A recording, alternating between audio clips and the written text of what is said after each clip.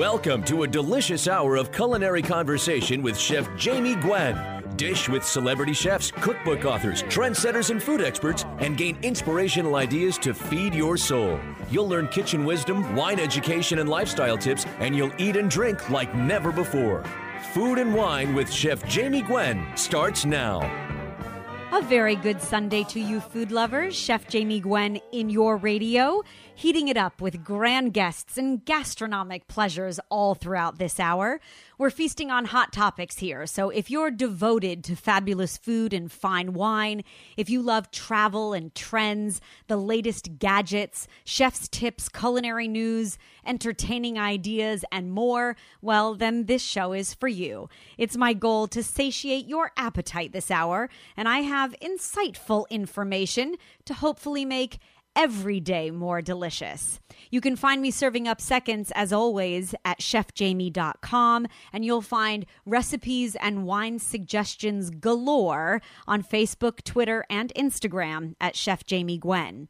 So I thought this Sunday I would share with you what I call my take on culinary climate control. Yes, I do believe that global warming is happening, and the weather variance is so great across the country that I was thinking about what topic to share with you that would really apply to fall cooking styles.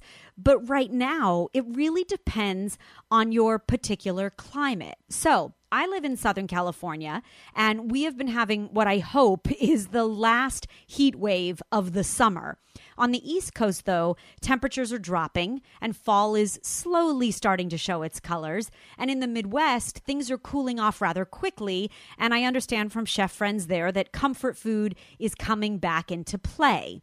So, what would be the perfect example of an ingredient that would allow you to cook with climate control? Well, no matter where you live, vibrantly colored, tenderly textured, richly flavored salmon is available for those of us great cooks that love to savor it. Salmon, of course, loaded with omega-3 fatty acids, is said to help boost your immune system and said to reduce the risk of heart disease. And interestingly enough, scientists are continuing to study omega-3s and fatty acids in general as a potential to lower cancer risk. Salmon is also an excellent source of protein and vitamin B12 and B6 and thiamine and niacin. And so we know it's good for all of us.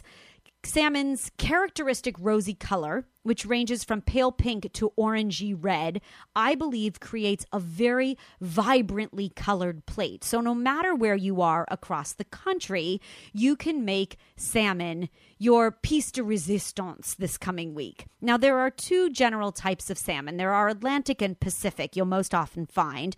And the main difference is that Atlantic salmon is most often farm-raised, and Pacific salmon is usually wild. Now, you'll find Atlantic salmon, or the farm-raised varieties, available across the country year-round. And the quality is likely to be good because the farm-raised salmon can be harvested and shipped within 24 hours, and it's all in a controlled environment. I will say, though, that wild salmon is my preference. I like the flavor, the color, and the natural approach, but I do believe there have been great advances in farm-raised fish. And you heard Rick Moonen here in your radio, the seafood advocate, talking about how it's always best to buy fish that is as close to where you live as possible, whether it's from oceans or bodies of water near you. I always suggest that you do find the freshest possible. It's really the most important when it comes to quality. It's always my goal every week to help you think like a chef as well. So on the website at chefjamie.com, I post a feature that will hopefully make you a better cook in your own kitchen. And this week's feature is in praise of mushrooms. For many years, the only commercial mushrooms that were grown in the U.S. were the round-capped button mushrooms that everyone knows and loves as white mushrooms. But today, there are tremendous varieties of exotic mushrooms that are easily accessible, and their savory flavor and their texture really lends themselves to a wide variety of cuisines and cooking styles. Now, when I think of fall, I think of roasted mushrooms, and by the way, a great complement to salmon too. So I've shared with you on the website, once again, chefjamie.com, everything on how to buy mushrooms, store mushrooms, even a lesson in mushrooms so that you can better get to know ceps and chanterelles and enokis and shiitakes.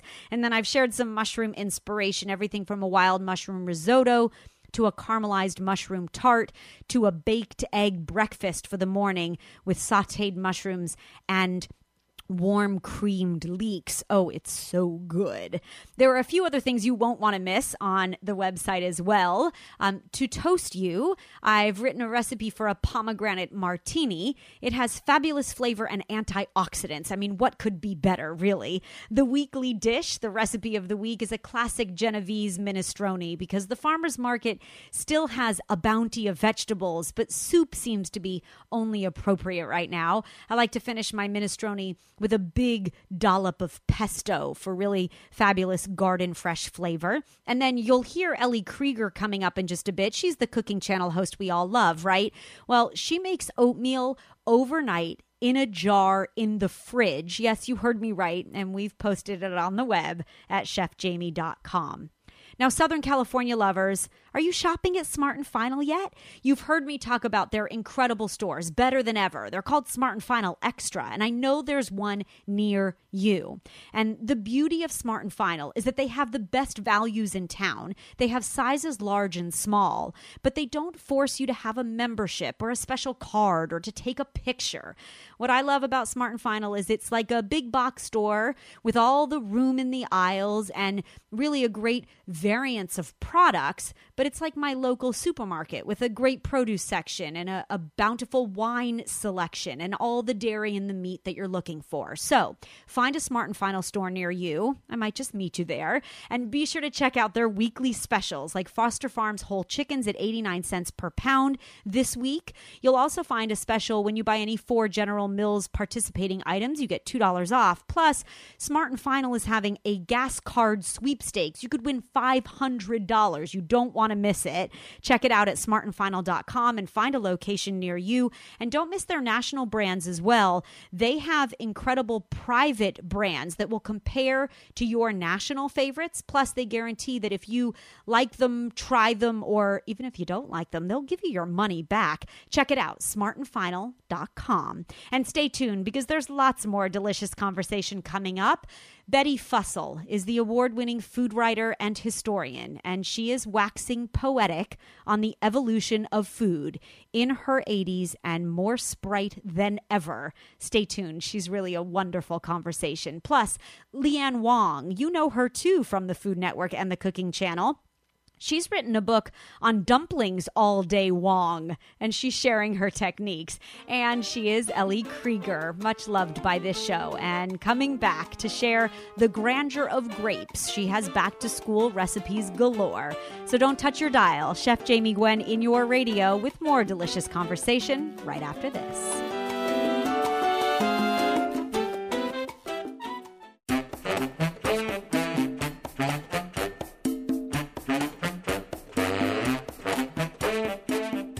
It's delicious and divine. It's Food and Wine. Chef Jamie Gwen in your radio.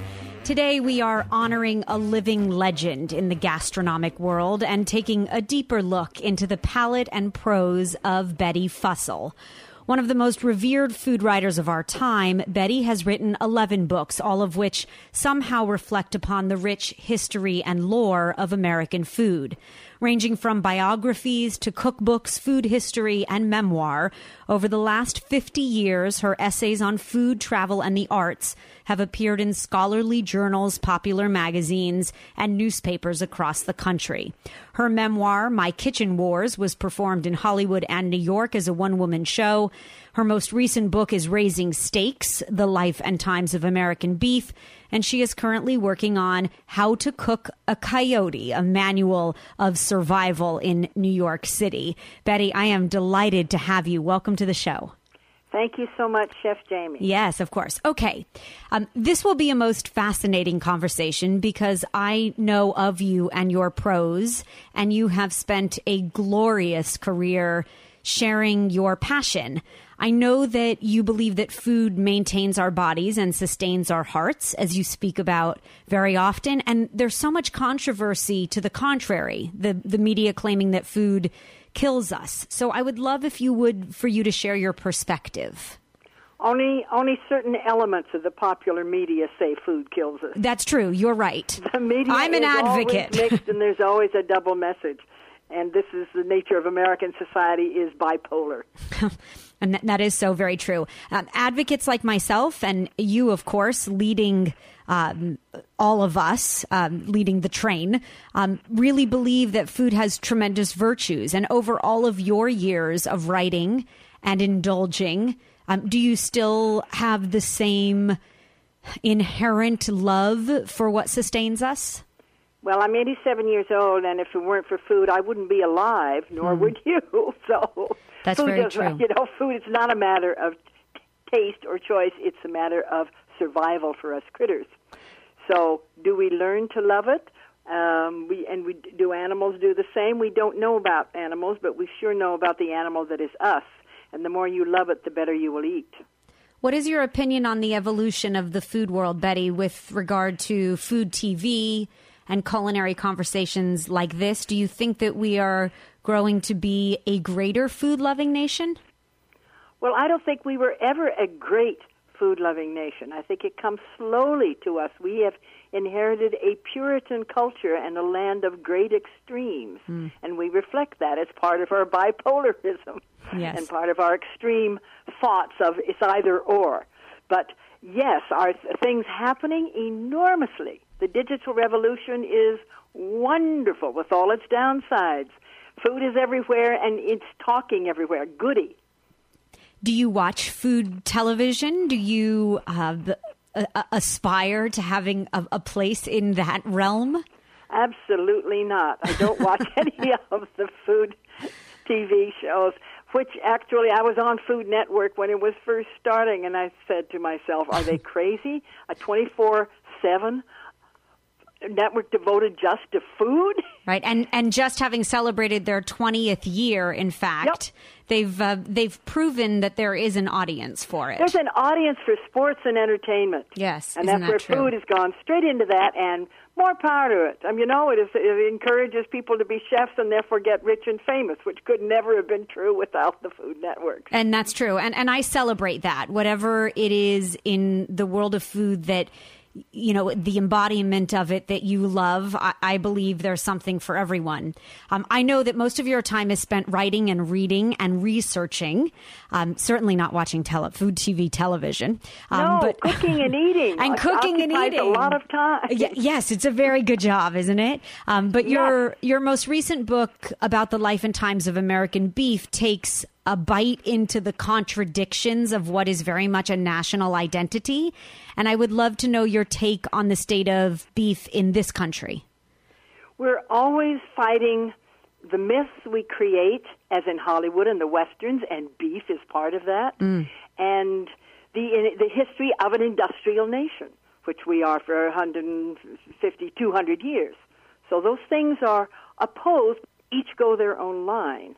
So that's where beef is. It's right in the middle. It's both mythical, yum, the taste of America, campfire, barbecue, cowboys, yeah. And at the same time, most of the 90% of the beef that we can get in the market is industrial or factory made. Not so good. And where do you see the next evolution? What's yet to come in the beef industry? Well, it whacks back and forth, but of course grassland and grass-fed beef all the way has improved enormously. The approved animal welfare has improved enormously. But it'll shuttle back and forth as it continues to. But meantime, boy, can I get good beef. Oh, isn't that true? I agree. And how do you prepare it, Betty? As simply as possible. I don't have an outdoor grill. I do everything over in a cast iron skillet or grill pan on an indoor stove. And that means season with salt and pepper well. And let it sit for a while.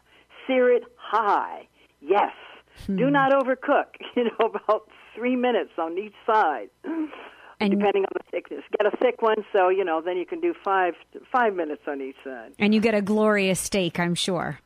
Flavor. Yes. And I put a pat of herbal butter on top. Yes. Well, of course you do. Are you making compound butters as we come into the fall with various herbs? I don't call them that. I just call them flavored butters. I like it. Whatever I've got around. Whatever you've got around. Okay, what other staples are in your kitchen? So we know you have a flavored butter in the fridge at all times. I have a Meyer lemon on my backyard. My because favorite. I moved to Santa Barbara because the way to survive New York is to get out. So I'm now in paradise. And what else do you grow? And I grow all kinds of thyme herbs, tarragon, rosemary. Oh, beautiful. And I don't have quite enough sun to grow tomatoes, but I live in the Santa Barbara downtown farmers market. Well, of course. And what are you cooking now as we come into fall? What are the dishes that will grace your menus? There is still sweet corn in the fall, usually around the country. And so it's kind of the last of the sweet corn, and it tastes so sweet because it's going away. The fresh sweet corn in most parts of the country. And the last of the ripe tomatoes. There'll still be some, unless we have a big tsunami in September. Usually September is the best season of all around the country.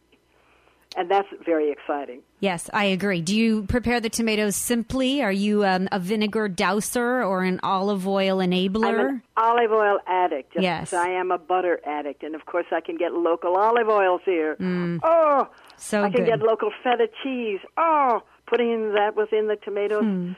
A little now, I love the fact that sashimi peppers have hit the American market, so you can get those as well as jalapeno and poblano and the whole world of good Mexican ingredients. Yeah, there's really an incredible ethnic influence that graces even our local markets and to a grander scale, the large markets across the country. And I agree with you. The diversity of all of our cooking styles, I think, has evolved and elevated. It's one of the glories of America. There is nothing like this. Yes, no other culture's cuisine is as mixed as ours, because no one else is quite as ethnically mixed as ours, because we're great big, so we can keep absorbing the rest of the world. Now, some will say that one of the greatest parts of this country is New York City, although you say you've survived it and gone to a greater place, Santa Barbara. But because I'm 80 years old, over 80. That's too old for New York. Okay, but for those, and of course, when you flourished there, and for those that still live there or are looking for insight, tell us about your next book, How to Cook a Coyote, A Manual of Survival in NYC. Well, there actually was a coyote that wandered into Central Park on that rock. How did he get across George Washington Bridge or the Hudson Tunnel? Nobody has any idea.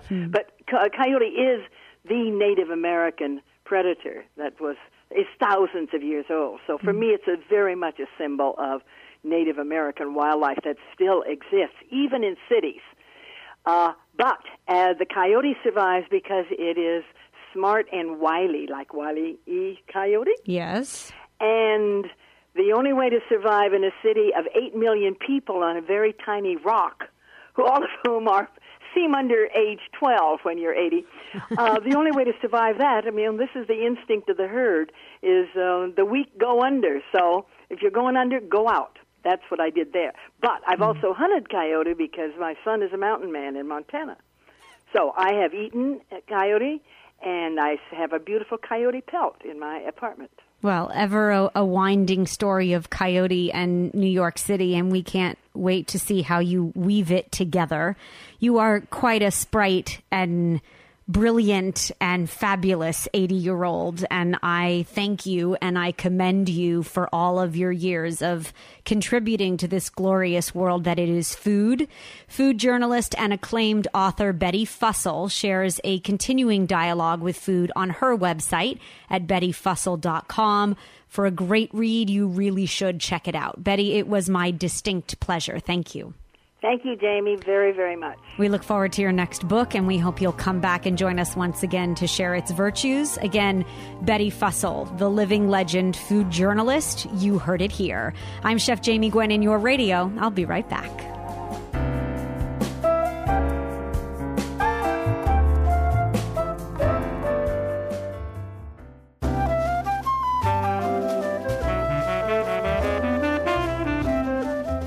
Providing an oasis for culinary sanity, Chef Jamie Gwen in your radio as the delicious conversation continues. Pot stickers, gyoza, shumai, hargao, wontons, and more. I'm in because I love dim sum, don't you? There's no need to venture out to your favorite Chinese restaurant anymore because you can become a dumpling master right here and right now with the help from a top chef. Making delicious, unique dumplings at home has never been easier with celebrity chef Leanne Wong's new cookbook release entitled Dumplings All Day Wong, featuring her most coveted recipes and techniques for the folds and the countless fillings and all the different cooking methods that are covered in the book, inspiring you to create awe-inspired dumplings in innumerable ways. You know Leanne from her time on Bravo's Top Chef. You watch her on the cooking channel Wax Poetic on Unique Eats, and you'll love her newly opened restaurant in Honolulu, Hawaii when you venture to Coco Head Cafe. Leanne is joining us live from Honolulu to teach us some dumpling know-how, and I am delighted. Leanne, welcome to the show. Aloha, Chef. How are you? Aloha. I'm well, and you? I'm great, doing well. Okay. Staying busy. Just so you know, if I could be sitting eating brunch with you from your Coco Head menu right now, oh, would I ever? You would have to bring your hollow legs. Yeah. And probably a spare stomach. Your food looks absolutely fabulous. And I know it was a big move for you to venture from your beloved city of New York to Honolulu to open a restaurant. That's all heart and soul, I know.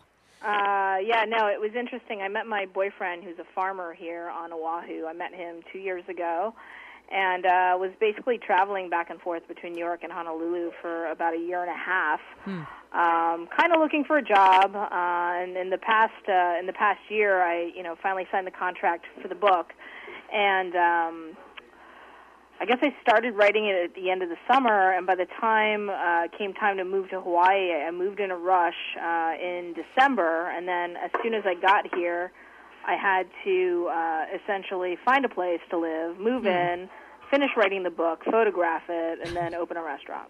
Well, you've done it all in a short time, and impressively so. I am a fan. I love watching you on Unique Eats. I really appreciate the culinary commentary. Oh, thank you. And I love that the book is very real. So it is hands-on, real photos, step-by-step methods. And I think it proves that novices and connoisseurs alike can definitely capture the motivation to make dumplings at home, whether it be from a store-bought wonton wrapper or making your own. But there are a few essentials we should start with if you would take us through the method. You need some gadgets. I guess the first thing I want to say about the book is that the book was written in layman's terms. There we go. I really didn't want to create a coffee table book. I wanted to speak from the perspective of a home cook or an amateur cook, and really just make sure that it was clear and it was easy to understand, that even though there's a lot of technique involved in making dumplings, that anybody can do it. Everything takes practice. And everything great does take practice and time and love and passion. There are a few necessities when it comes to making dumplings, whether it be the hand tools, the small wares, the gadgets. Would you consider the steamer and the wok both necessary?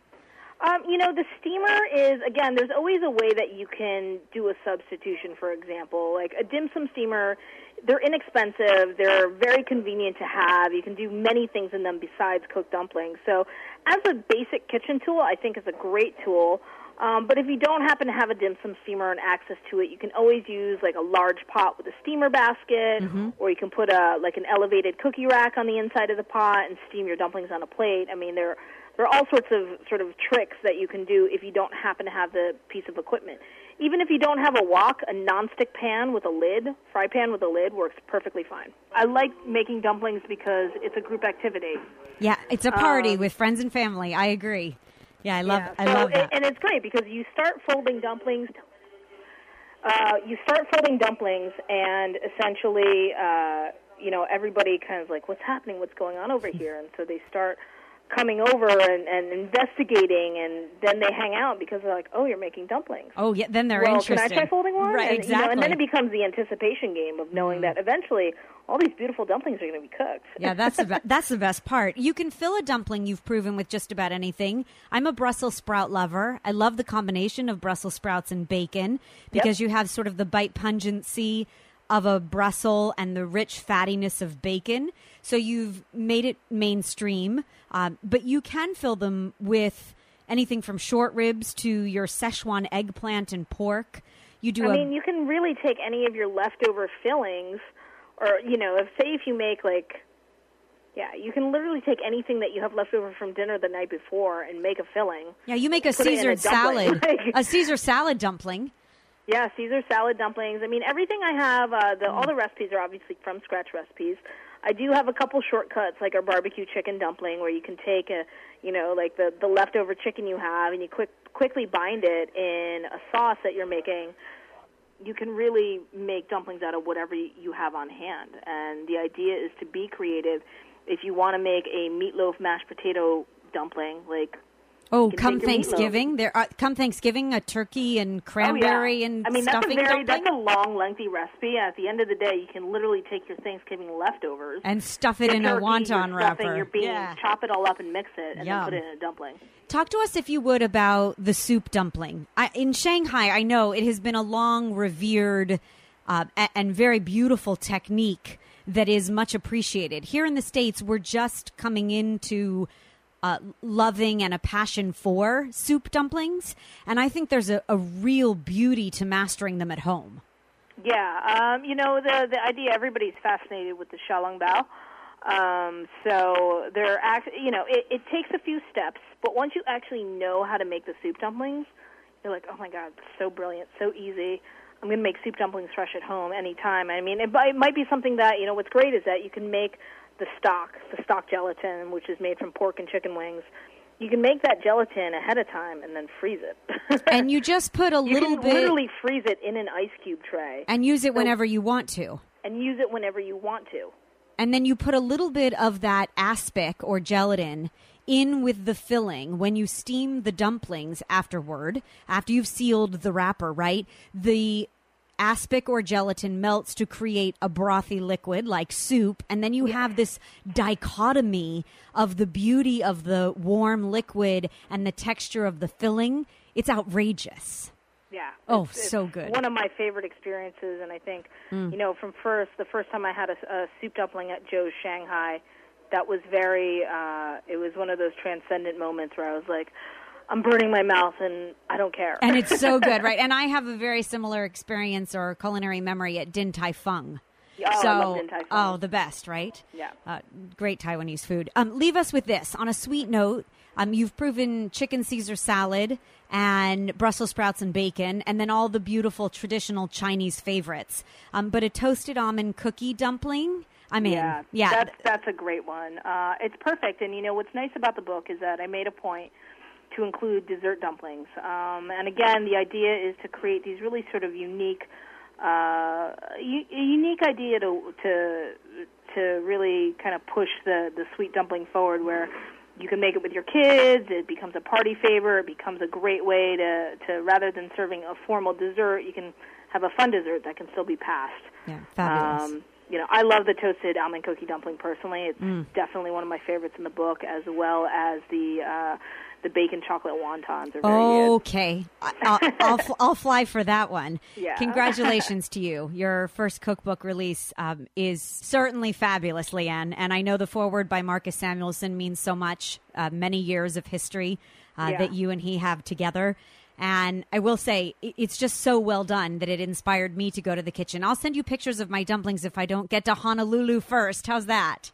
Yeah, part of it is in creating the title, what I wanted to do was create a dumpling community. And so anytime somebody makes dumplings from the book, I'm like, take pictures, show your friends, and just hashtag dumplings all day long. And who doesn't love a dumpling? Well, I certainly love your passion, and I'm thrilled to have had you on the radio. I hope you'll come back again. It is a cookbook of Asian delights from a top chef, highlighting everything from the Asian pantry staples to what you need to know to make classic Asian dumplings, and a few recipes with a twist at home. Check it out, Dumplings All Day Wong, the new cookbook release from Leanne Wong. We've excerpted a recipe for Leanne's pork and chive dumplings with soy ginger dipping sauce at chefjamie.com, where you too can bring the cookbook into your own kitchen. There's more trend-setting, delicious conversation right after this. Don't go away.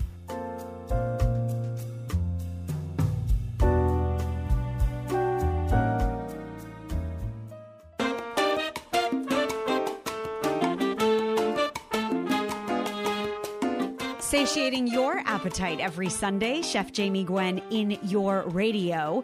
It's back to school season, which means more to do for the family that's on the go. So how can you keep everyone satisfied and well-fed morning, noon, and night?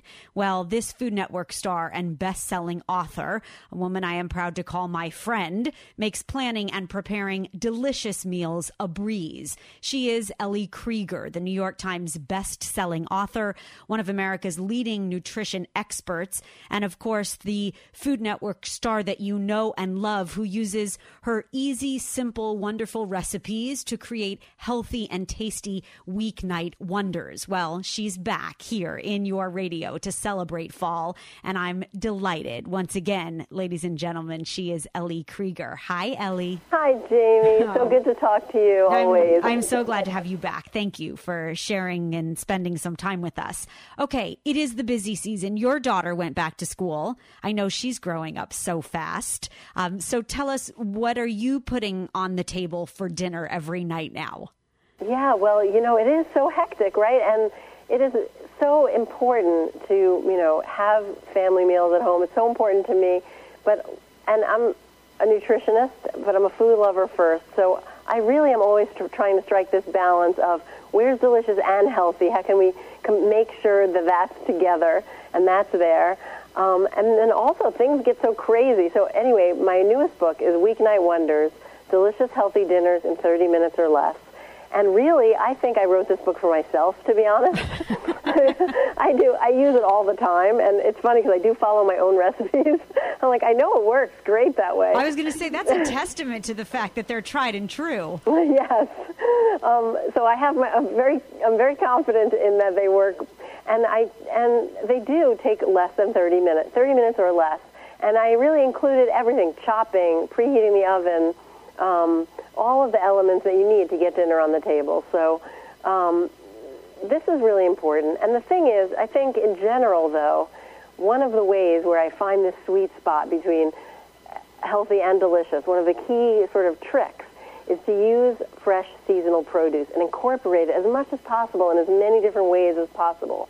And one of my favorite fresh seasonal produce items that I'm really highlighting right now is grapes from California, because I don't know if you've seen them in the store recently, but they're just amazing. They're just juicy and big and sweet and crisp, and all of the colors, green, black, and red, all are packed with antioxidants and polyphenols. So I'm really today talking about lots of different ways to use grapes, because they really hit the spot in every way. I agree with you. I think from a flavor profile, from a textural profile, from the juicy crunch, I mean, I'm a grape lover too, and I'm a California girl. You know that. So yes. We get all the glorious produce a little bit before you do in New York, of course. But I remember growing up, Ellie, and eating frozen grapes directly from the freezer. That was one of my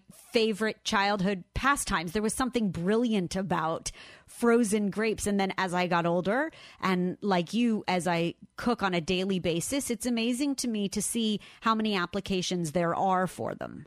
Yeah, it's so true. And they're in peak season through January, so there's a nice window to take advantage of them. So what are you making? Tell us. Okay, so check this. This is like one of my favorite recipes that I can't get enough of, and literally it's such a problem solver. Not a problem, but you know what I mean, a meal solver, I guess. So it's these overnight oats with grapes and almonds. So what you do, it's basically like a muesli, like a Swiss muesli kind of thing.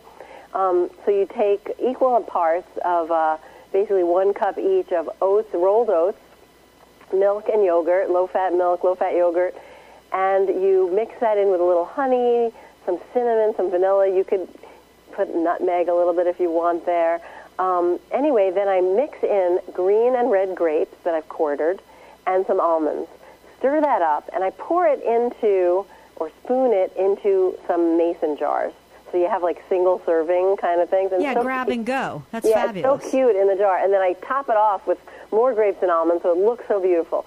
Close the lid, and you make this the night before. So the next morning, and it lasts in the refrigerator for 3 to 4 days. So you can do it on Monday. You're good for the pretty whole much week. Through Friday. Love it. And then overnight, the oats absorb all of the wonderful flavors, and they soften, and the whole thing becomes like the texture of a pudding with kind of like juicy bits from the grapes and crunchy bits from the almonds, and it's just fabulous. And my daughter loves it for breakfast. It's good if you want to grab breakfast and a spoon, grab it and a spoon and bring it to the office. And then also, it's a fabulous after-school snack. So she'll come home and maybe, she'll just grab it. She's kind of on her own now. She's 12. She'll do her homework. She'll grab a snack. I know if I have this in the fridge, she grabs for it first. And I know she's getting, a really great, energizing, healthy snack. Yeah, no, I love that you amped up the nutritional value, because the oats in their raw form definitely lend themselves far more to the beautiful nutritional benefits rather than cooking them out, I know. So it's like a no-bake, no-cook, brilliant breakfast. Exactly. Okay, take us into lunch. I was on EllieKrieger.com most recently, just so you know, because your sage-rubbed pork chops with the warm apple slaw Ooh, yummy. is famous in my house, too. Oh, I give yummy. you credit every time, though. Oh, thank you. That is, I know, one of the most loved Ellie recipes out there. And I love your top 10, so I'm always looking for them. But you have lots of ways to use grapes. You took us through breakfast, because you have 7 surprising ways to use grapes at EllieKrieger.com. Oh, yeah, I do, indeed. What's for lunch? Okay, so for lunch, I have 2... So first of all, I don't know if you've been into kale salad as much as the rest of the nation. Yes, definitely but so. It's so good. And it's so first of all, I don't know, I would love to share with your listeners what I think is the trick to making a really good kale salad, which is, so I like to take, for this recipe, I like to take a very simple dressing of just balsamic vinegar, extra virgin olive oil, salt, and pepper. It really doesn't have to be any more complicated than that. But the key is to massage it into the greens. You get your hands in there and literally massage the greens a bit to tenderize them. Yeah, doesn't the acid in the vinegar break down the kale a little bit? Yeah. I do that with lemon juice. Yeah, so any acid, exactly. So it doesn't have to be so tough. I feel like I've had a lot of really mediocre kale salads, and I think the difference is absolutely massaging the greens. Yeah, they're very fibrous if you don't pay attention to them. Yeah, exactly. And then, anyway, so here I use some toasted pine nuts, some shaved Parmesan, and some fresh grapes, halved black grapes or red grapes, so juicy and sweet, and it kind of just balances that pleasant bitterness from the kale and the saltiness from the cheese and the crunch of the nuts. It just really works perfectly. I think a lot nice of people, addition. Yeah, a lot of people might put dried fruit in there, but why not use the fresh? You're amping up the volume of your portion, and it just works great. I love it. Yeah, I love that. And then for dinner, would you go with the grain? Talk to us about your grain salads, because I love the idea of fruit and grains. I always have, whether it's peaches during the summer season or grapes as we come into fall. Oh, yeah. Well, in Weeknight Wonders, I don't know if I have this on my website, but it's in the book. It may be. I have a fabulous bulgur salad, warm bulgur salad. But what I love about this dish is that you chop up just spinach, some baby spinach, and some herbs, some dill and parsley, and then you toss the hot grain on top of that so it wilts it a little, and some red onion, and you toss the hot grain on top of there so it kind of like just wilts it slightly, so it just softens the whole thing. And then I put in grapes and feta cheese, and tangy, it is salty, so good. It's really yummy. nice. Yeah. It's really nice warm, and you can serve it right away warm in that 30-minute window. And then, it's terrific as room temperature, so keep it in the fridge, and then just serve it. You can bring it as a great lunch to bring to work or something like that. Yeah, that's perfect. Breakfast, lunch, and dinner. You've covered it. You always bring inspired ideas, Ellie, and thank you so I love much. your dishes, and I love having you. I know that there's more information at elliekrieger.com. Yes. And then we can check out more grape ideas where? At grapesfromcalifornia.com. Got it. Good. Can I post your overnight oats in a jar on my website? Yeah, I believe so. We'll make sure we get you that. We'll put a direct link. It will be posted, the Ellie Krieger recipe for the California Table Grape Commission for overnight oats in a jar with grapes and almonds at chefjamie.com. Ellie, I hope you'll come back again soon. We'd love to have you. I would love to. Thanks, Chef Jamie. You take care. And the same to you. Be well. Talk soon. Take care. Celebrating back to school with Ellie Krieger. You heard it here. Once again, the recipe posted at chefjamie.com. I thank you for listening, and I welcome you to email me at any time if you'd like to dish about recipes or if you're looking for culinary inspiration. You can email me directly at Jamie, Jamie, at chefjamie.com. I'll leave you with this. It's what I like to call my last bite, my final ounce or tidbit of culinary information. And it's thanks to Alton Brown this week. Yes, he's the crazy, fabulous, genius, good eats cook that we know and love, and the gentleman that I came up close and personal with on Cutthroat Kitchen. Well, you could always boil eggs for egg salad or for deviled eggs, but if you need a few more than just 3 or 4, why not bake them? Yes, Alton Brown taught me to do just that. All you do is preheat the oven to 320 degrees, and you arrange raw eggs in a mini muffin tin. You bake the eggs for 30 minutes, and when the eggs come out of the oven, you place them in a large bowl of ice water to cool down. Once they're cool enough to handle, you peel them, and then you return them to the ice bath until they're thoroughly chilled, then refrigerate until ready to use. It is really brilliant, right? I will say I have tested his method, and it's amazing. I actually think that the baked eggs have a creamier texture than hard-boiled ones do. And as Alton Brown describes, it's mainly because the dry heat in the oven moves into the eggs more slowly than the boiling method does. I think it's pretty brilliant, in fact. And so I've posted the instructions once again for baked eggs. Those are hard-boiled eggs baked in the oven, a la Alton Brown. And it's on my Facebook page at Chef Jamie Gwen. You'll find it on Twitter and Instagram as well. I hope you'll tune in next Sunday for more delicious conversation. Until then, I'm Chef Jamie Gwen signing off. I hope you continue to eat well.